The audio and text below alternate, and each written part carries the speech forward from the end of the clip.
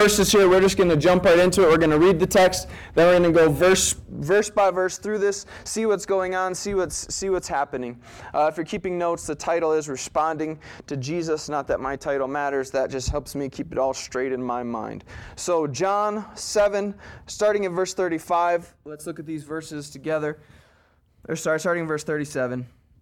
In the last day, that great day of the feast, Jesus stood and cried, saying, If any man thirst, let him come unto me and drink. And he that believeth on me, as the Scriptures hath said, out of his belly shall flow rivers of living water. But this spake he of the Spirit, which they that believed on him should receive, for the Holy Ghost was not yet given, because that Jesus was not yet glorified. Many of the people, therefore, when they heard this saying, said, Of a truth, this is the prophet. Others said, This is the Christ. But some said, Shall Christ come out of Galilee? Hath not the Scripture said that Christ cometh of the seed of David, and out of the town of Bethlehem, where David was? So there was a division among the people because of him. And some of them would have taken him, but no man laid hands on him. Then came the officers to the chief priests and Pharisees, and they said unto them, Why have ye not brought him? The officers answered, Never man spake like this man. Then answered them the Pharisees, Are ye also deceived? Have any of the rulers of the Pharisees believed on him? But this people who knoweth not the law are cursed.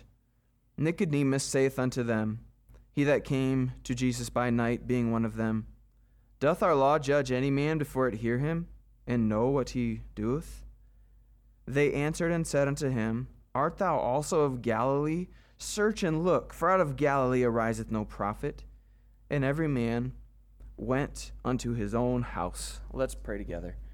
Dear Heavenly Father, I thank you so much for today. Thank you that we can be together. Thank you that we can take this time and we can look at you and we can look at your workings and we can see how you dealt with humanity. We can see your grace. We can see your mercy. We can see your judgment and your righteousness, and we can just learn all these things about you.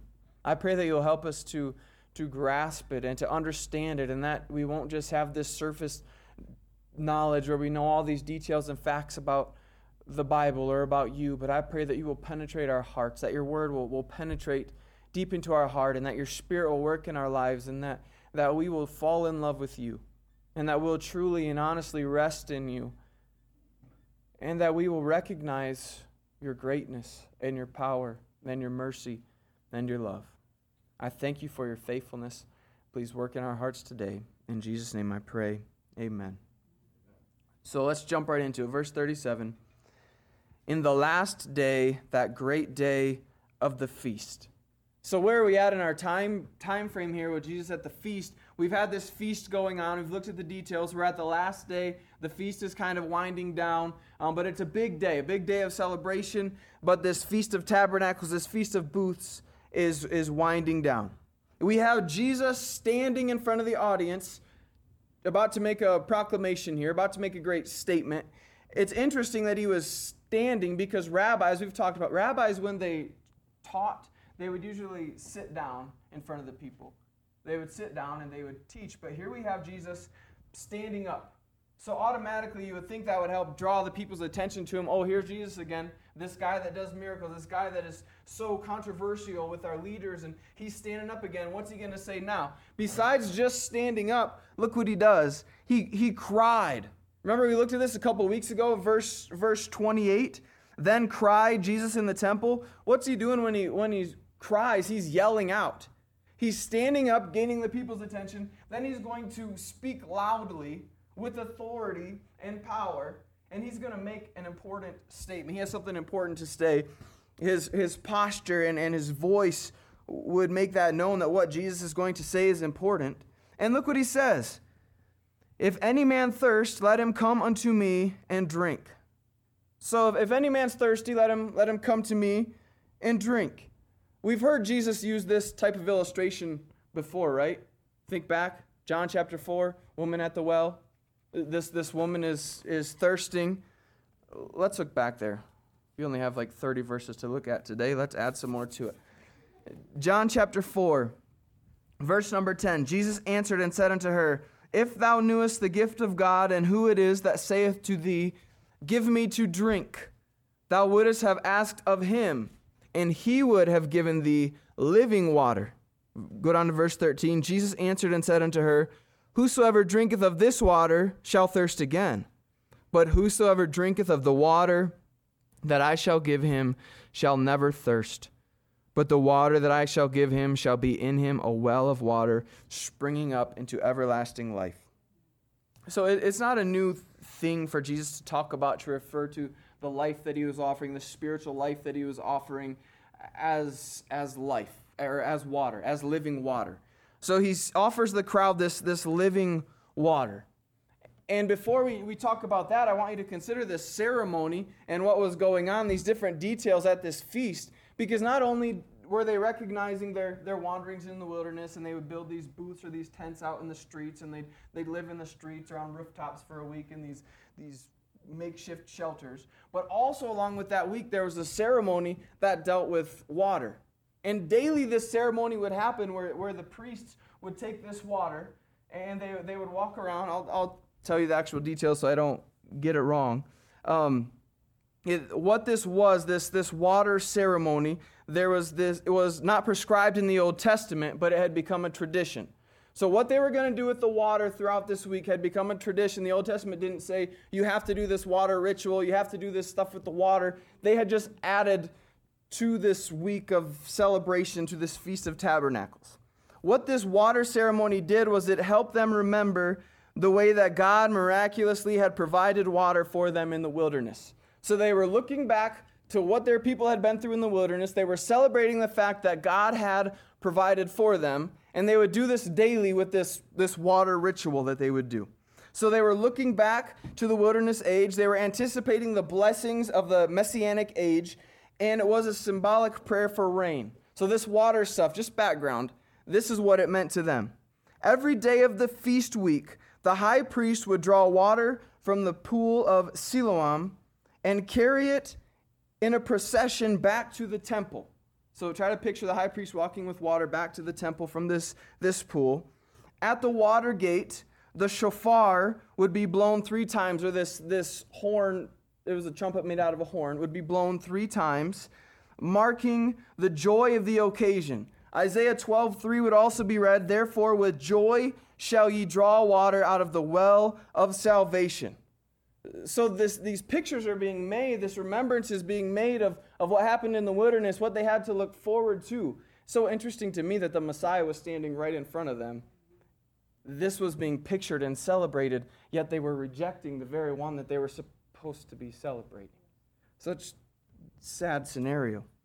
But anyways, at the temple, the priest would march around the altar while the temple choir sang the Hallel, which would be Psalms 113 to Psalms 118. So just a time of rejoicing, a time of praising God. But this would be happening throughout the week, the celebration of water. Then the water was poured out to God. With this symbolic ceremony fresh in the minds of the people, Jesus stands up and cries out, verse 37, If any man thirst, let him come unto me and drink. I love the way that Jesus taught. Like this illustration fresh in their minds, seeing this water. And hey, you guys are celebrating the water in the wilderness. I have spiritual water. I have spiritual life. If you'll drink of it, you will never thirst again. I can satisfy you. I am the Messiah standing in front of you, the Savior, the one who can cleanse you, who can forgive your sin problem, who can make you right before the Father. I am standing here and I am offering you this spiritual, life-giving water instead of the physical, temporal water of the ceremony. Isn't it amazing how Jesus just works in their minds here with this amazing illustration? It had to be fresh in their minds. And Jesus uses this illustration of water. So what Jesus is doing, though, he's shifting the focus from this physical water to the spiritual water, this spiritual, life-giving water. Look at his invitation. And what he says here, we've read it a couple of times. If any man thirst, let him come to me and drink. So he tells people, hey, if God's working on your heart and you realize that you are spiritually thirsty, if you realize that you have a need, if God is working you in a way that you realize that you're not enough in your good deeds and your religious rituals and all these things that you keep, these feasts and these rules, if you realize that's not enough, if you are thirsty for more than that, he says, come to me as the only source of this living water. Recognize you're thirsty, come to me, he says. And then he says, drink, believe on me alone for salvation. Jesus alone is the way for life, for spiritual life. It's alone, found in Christ. Those who truly believe on me will know true, lasting spiritual life. So much so that it will flow out of them. And I see some of you sitting here like shaking your head. Yeah, I love the spiritual life that God gave to me. I was dead, drowning, thirsting for life. And Jesus met me. And I believed in him. And I received that life. And he flows out of me. Look at verse 38. He that believeth on me, as the scriptures hath said, out of his belly shall flow rivers of living water. Jesus affects us, would affect those who would believe in him in such a way that his life would literally flow out of them. Then you go to verse 39, but this spake he of the Spirit, which they that believed on him should receive, for the Holy Ghost was not yet given, because that Jesus was not yet glorified. So Jesus throughout his earthly ministry would teach, would tell of this Holy Spirit that was coming, that was going to work in their lives in a great way. And you go to the Pentecost and you see the Spirit coming down and just impacting these apostles for their ministry, and you see the Spirit alive and at work. And here Jesus is teaching more about the Spirit here. Jump ahead to John 15:26.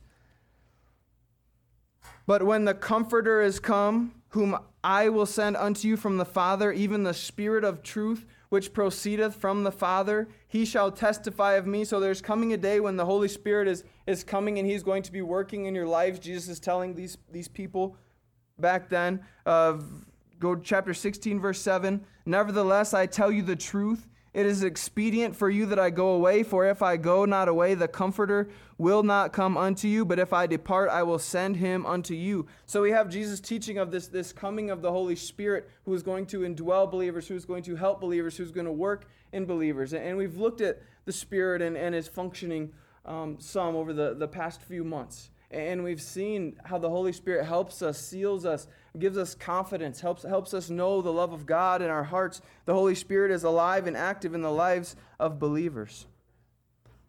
When Jesus would ascend to heaven and be glorified, when he went away, the Spirit would come, and as I said, it'd be on display greatly at the day of Pentecost.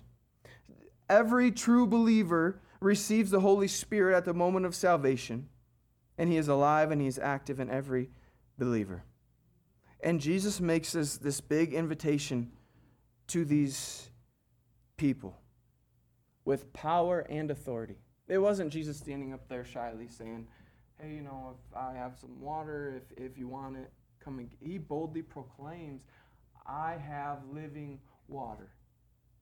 If you believe in me, if you come to me, I will grant you the spiritual life. And it will flow out of you. It will not sit in you and be stagnant. It is going to be life. And it is going to be alive and flowing out of you. Believe on me and I will give you life, Jesus says.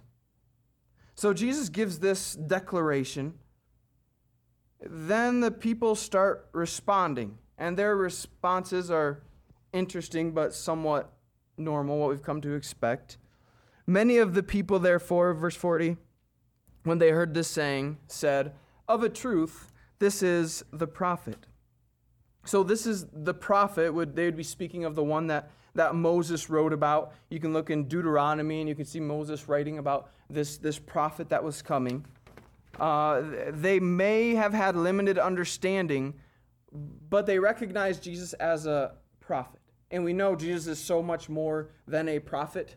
He is the King, He is the Lord, He is the Messiah. So much more than just a prophet. But we have these people who are believing in Him, maybe this limited understanding, but they believe in Jesus, who He claims to be. They recognize Jesus as a prophet, and they were convinced that He was sent from God. So we have these people not rejecting Jesus, which is wonderful to see people not rejecting Jesus. Then you get to verse 41, first part of verse 41. Others said, "This is the Christ." How refreshing is that to hear that He is the Messiah, He's the anointed one. And they're believing in Jesus as the Christ. They truly believed. They were not keeping quiet about it. And do you remember earlier in the feast week, people were keeping quiet about their opinions of Jesus? It was only a couple weeks ago when we talked about it. They were keeping quiet about what they thought about Jesus. Why? They were fearful of the religious leaders. Because the religious leaders had rejected Jesus, they wanted to kill Jesus. So for you to voice your opinion and to come to the place where you believe that He is the Christ, that He is the anointed one, that would place you in some danger. I mean, the religious leaders had incredible power. They could make your life miserable. They could kick you out of their clubs. I mean, they could make your life, I don't know what else to call them. They could make your life miserable. And these people were to the point where, okay, we've seen who you are. We believe your claims. We've seen the evidence. We believe your words. And we are going to believe in you as the Christ. Laying it all out there. They truly believed Jesus was the Christ, and they were not keeping quiet about it. There were also those in the crowd who were not convinced that Jesus was the Christ, that He was the Messiah. They were skeptical, to say the least. Others said, end of verse 41, but some said, "Shall Christ come out of Galilee?" So they asked this question scornfully, expecting a negative response, because people from Galilee weren't necessarily highly regarded in the minds of a lot of the Jews, or especially the leadership, and we'll see that in a little bit. But it's like they're saying the Messiah couldn't really come from a lowly place like Galilee, could He? Man, that's where they think Jesus is from. He couldn't come from there. And then verse 42, "Hath not the Scripture said that Christ cometh of the seed of David, out of the town of Bethlehem, where David was?" Don't the Scriptures say that the Christ, the Messiah, the true Messiah, don't the Scriptures declare to us that He's going to be from the line of David and that He's going to be from Bethlehem? Isn't that interesting? Because that's exactly where Jesus was from. But they had this idea that He was from Galilee. They didn't want to do any research to find out, is He of the line of David? Is He? They just didn't want to believe in Him. They didn't like Him. They didn't like His message. They didn't want Him to be the Messiah. He wasn't who they were looking for. So in their mind, they decided He's from Galilee, which, yes, Jesus was raised in Galilee, but He was born in Bethlehem, and He was from the line of David. So the credentials they were looking for, Jesus met. But they rejected it. The clear evidence was right in front of them, and they rejected the fact that Jesus was the Messiah of the line of David from the town of Bethlehem. So look what this creates, verse 43. "So there was a division among the people because of Him." You imagine that? The people are divided. People are divided because of Jesus. Jesus kind of had a way of doing that, didn't He? If you believe in Him, it's like you're on one side. If you reject Him, you're against Christ. Jesus said that would happen. That father and mother will be against each other. Families will be against each other. The truth has a way of dividing. To reject Christ is dividing yourself from those who believe in Christ. We have believers and unbelievers divided here. People are either for Jesus or against Jesus. And we also find here those people who are trying to figure it out. So I'd put them more on the believing side than the rejecting side, because they're trying to figure out God's still working on them, working in their hearts. Verse 44, "And some of them would have taken Him, but no man laid hands on Him." Kind of a familiar theme, isn't it? I mean, this is the third time in just this 1 week that we see people wanting to take Jesus, wanting to arrest Jesus. Unsuccessful every time. We know it wasn't God's timing for Jesus to be crucified yet. That's coming very, very shortly at the Passover, about 6 months away from here. Verse 45. Then came the officers to the chief priests and Pharisees, and they said unto them, Why have ye not brought him? Do you remember these guys? Looked at him a couple weeks ago. Verse 32. The Pharisees heard that the people murmured such things concerning him, and the Pharisees and the chief priests sent officers to take him. I mean, this would have been a few days prior to this. They still haven't captured Jesus. They still haven't arrested Jesus. The temple, or the priests, the Pharisees, the Sadducees, they send these soldiers, these officers, these people in charge of keeping the peace in the temple, they send them to go collect Jesus, bring Jesus back to them. Well, they come and they don't have Jesus, and the Pharisees question them, why don't you have Jesus? Well, these guys didn't know what to do with Jesus. Verse 45, they seem confused. They had been given these orders, temple police who were used to taking orders and who were used to executing orders. So this isn't a new thing for them. Hey, I want you to take care of this over here. They would have been used to executing these orders from the religious leaders. So they come back. They're confused. They didn't carry out the orders they were giving. There was something special about Jesus. Jesus was different. They didn't feel right just going in and grabbing him and taking him back to the religious leaders here. So they returned empty-handed. And you have the religious leaders, where is he? Why haven't you brought him to us? Where is Jesus? We told you to go get him and bring him to us. He's in big trouble. He's lying to the people. He's saying he's the Messiah. He's making these claims. He's not who he says he is. Bring him to us. He's causing this stir. Bring him to us. They don't do it. Verse 46, the officers answered, Never man spake like this man. Think about these officers. They have heard a lot of people talk. They're in there hearing the rabbis teaching on a daily basis. They hear people talk all the time. They were religiously trained Levites. So not just some clown off the street to keep charge of the temple, to keep it safe and secure and orderly. These were trained Levites, people who would have known the ways, who would have known religious teachings. And Jesus' words left them stunned. They were caught between the power and grace of the words of Jesus. Think about this. And the hatred and rejection of the leaders. And they did nothing. They heard Jesus speak. They listened to Jesus teach. They saw his grace and his love and his power. But they were trapped by these hateful religious leaders who just wanted Jesus gone, who wanted Jesus executed. So look how the Pharisees respond. They kind of try to shame them back to their reality. Verse 47, Then answered them the Pharisees, Are ye also deceived? Come on, you guys haven't been fooled by this man too, have you? I know some of the common people are getting fooled by this man, but surely you're not fooled by him.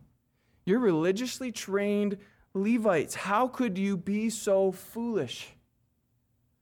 Aren't you as smart as us self-righteous Pharisees? Can't you see this shaming kind of going on here? You're not foolish enough to believe. You don't believe he is who he says he is, do you? We told you to go get him. Why didn't you go get him? Verse 48, they continue with their self-righteous shaming peer pressure. Have any of the rulers or of the Pharisees believed on him? So they make this claim, none of us have believed. If Jesus truly were the Messiah, don't you think that us religious experts, us who are so well know the law and the traditions and the ways, don't you think we would all be believing in this Messiah? Don't you think that we would be the first to know if Jesus was actually the Messiah? You don't see us believing in Jesus, do you? Verse 49, they continue. But this people who knoweth not the law are cursed. And they're referring to the law. They often were not referring just to God's word, but also to their rabbinic traditions. And we've looked at how tedious those are and the different rules and washings. And so they're calling out these people who are believing in Jesus, and they're saying they're ignorant, they're uneducated. And for you to believe in Jesus, you temple police officers, you are uneducated like anybody who would believe in him. The Pharisees viewed themselves as elite and above the possibility of being wrong about spiritual matters. Remember, they would place their opinions above God's word sometimes. We saw Jesus calling them out on that. Hey, we believe this, and they found a way around what God had already said. And Jesus said, you bunch of hypocrites. Why are you doing this? Why are you placing what you believe in front of what God has said? So in their mind, only those that were uneducated, gullible, and simple-minded would believe in Jesus. Man, you still hear that same story today, don't you? Mainstream media, well, Christians are ignorant. They're uneducated. They don't know these things. There's no way a God could create a world by speaking. That's ignorant. That's foolish, is what you hear people say. All kinds of stuff, different things making fun of Christians for believing and trusting. I know God is real. You can call me ignorant if you want for believing in an all-powerful God. But he's alive and he's working in my heart, in my life. And I know that he is real and that he is alive.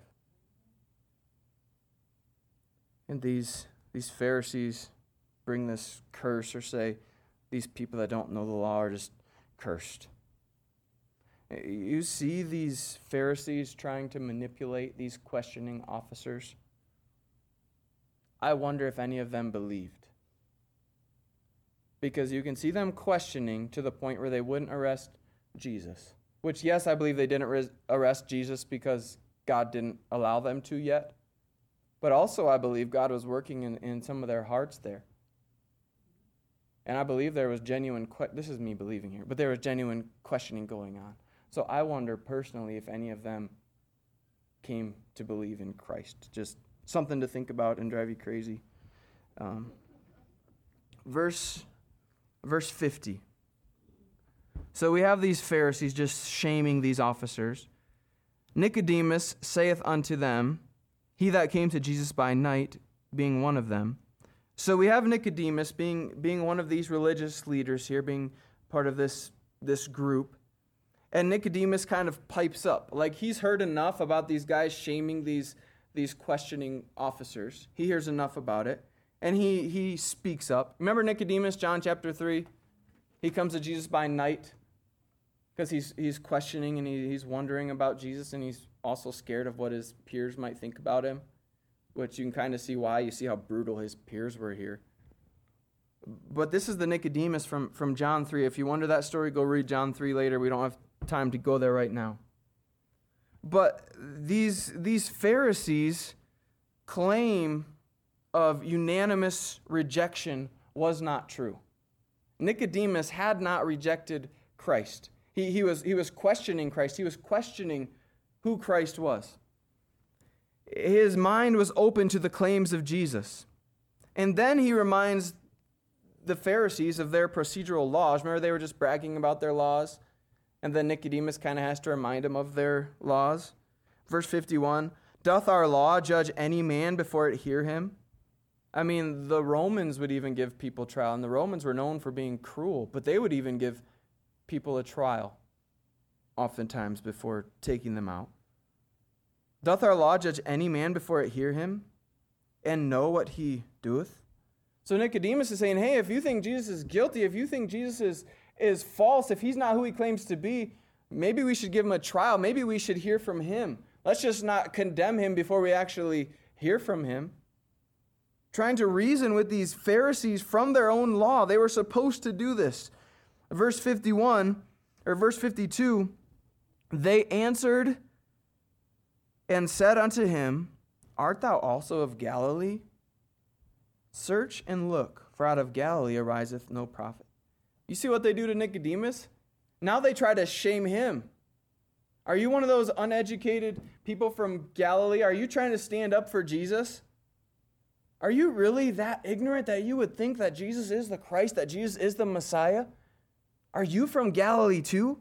Do you see the way they're just shaming and bringing this peer pressure on anyone who might believe or anyone who might stand up for Jesus?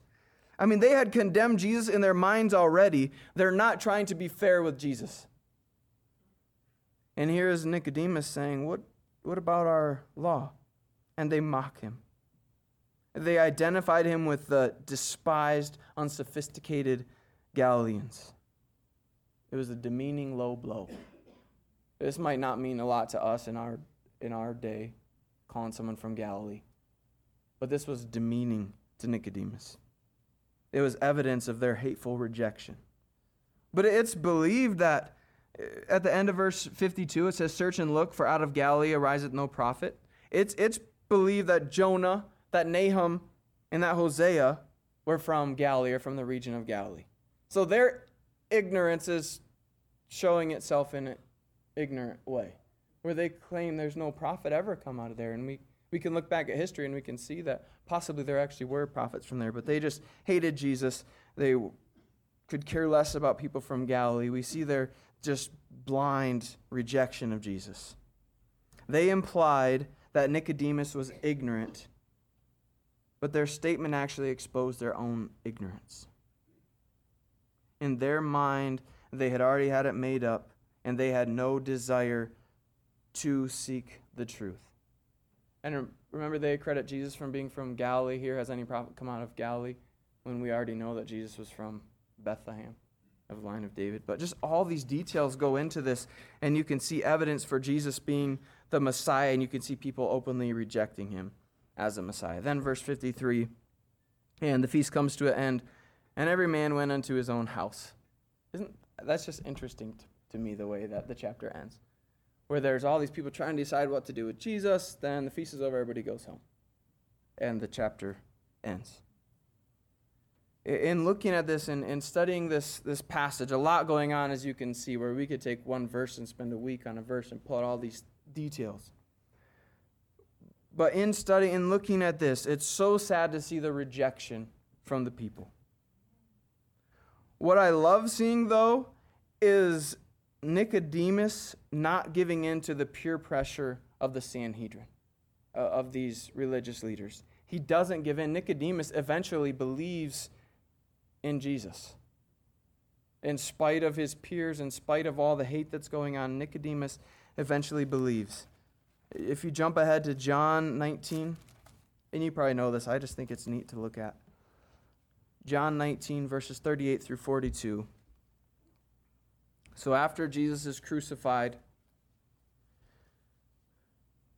1938, and after this, Joseph of Arimathea, being a disciple of Jesus, but secretly for fear of the Jews, besought Pilate that he might take away the body of Jesus. And Pilate gave him leave. He came therefore and took the body of Jesus, and there came also Nicodemus, which at the first came to Jesus by night. Recognize him? Now he's coming to bury Jesus. And brought a mixture of myrrh and aloes, about 100 pound weight. Then took they the body of Jesus, and wound it in linen clothes with the spices, as the manner of the Jews is to bury. Now in the place where he was crucified, there was a garden, and in the garden a new sepulchre, wherein was never man yet laid. There laid they Jesus, therefore, because of the Jews' preparation day, for the sepulchre was nigh at hand. So we have this Nicodemus questioning, wondering about Jesus, almost standing up for Jesus in front of these religious leaders, coming to Jesus in secret. Later on, after Jesus dies, he comes and he's actually one of the men to take the body of Jesus. What an honor it was. But I believe you see his faith and the genuineness there of him believing in Jesus as Lord, as Savior, as drinking of that spiritual water, that spiritual life from Jesus. Through this story, we can see the power of the gospel. We see the grace and the goodness of Jesus on display. Jesus is faithful. Jesus can save. He is worthy to be praised. He is worth trusting in. no matter what the peer pressure, no matter what the world says, no matter how the world wants to reject Jesus or bring Jesus down or put Jesus down or make false claims about Jesus, or no matter how much the world wants to put Christians down and say that they're ignorant or that they're uneducated, Jesus is worth it all. He is worth believing in. He is worth trusting in. And I believe most of us in here have trusted in Christ as Lord and as Savior. But I wonder, have you trusted in Him? Has He been working on your heart to believe in Him? He is who He said He was. He is the Messiah. He is the way, the truth, the life. He is the only way to be right before the Father through His shed blood, through His finished work, through Jesus Christ. Have you believed on Him? He's worth it. He's worthy of praise. I'm so thankful for Christ, what He endured, for the gift of salvation that He has offered to us. Let's pray together this morning. Dear Father, I thank You for You. I thank You for Your faithfulness. I thank You that we can see Your grace and Your mercy and the way that You worked on Nicodemus's heart. I thank You for the way that You've worked in my heart, that You've worked in every believer's heart in life. I pray that You will help us to love You and to worship You and to praise You and put You in that position that You so rightly are worthy of, as Lord, as King. Please work in our hearts today. In Jesus' name I pray. Amen.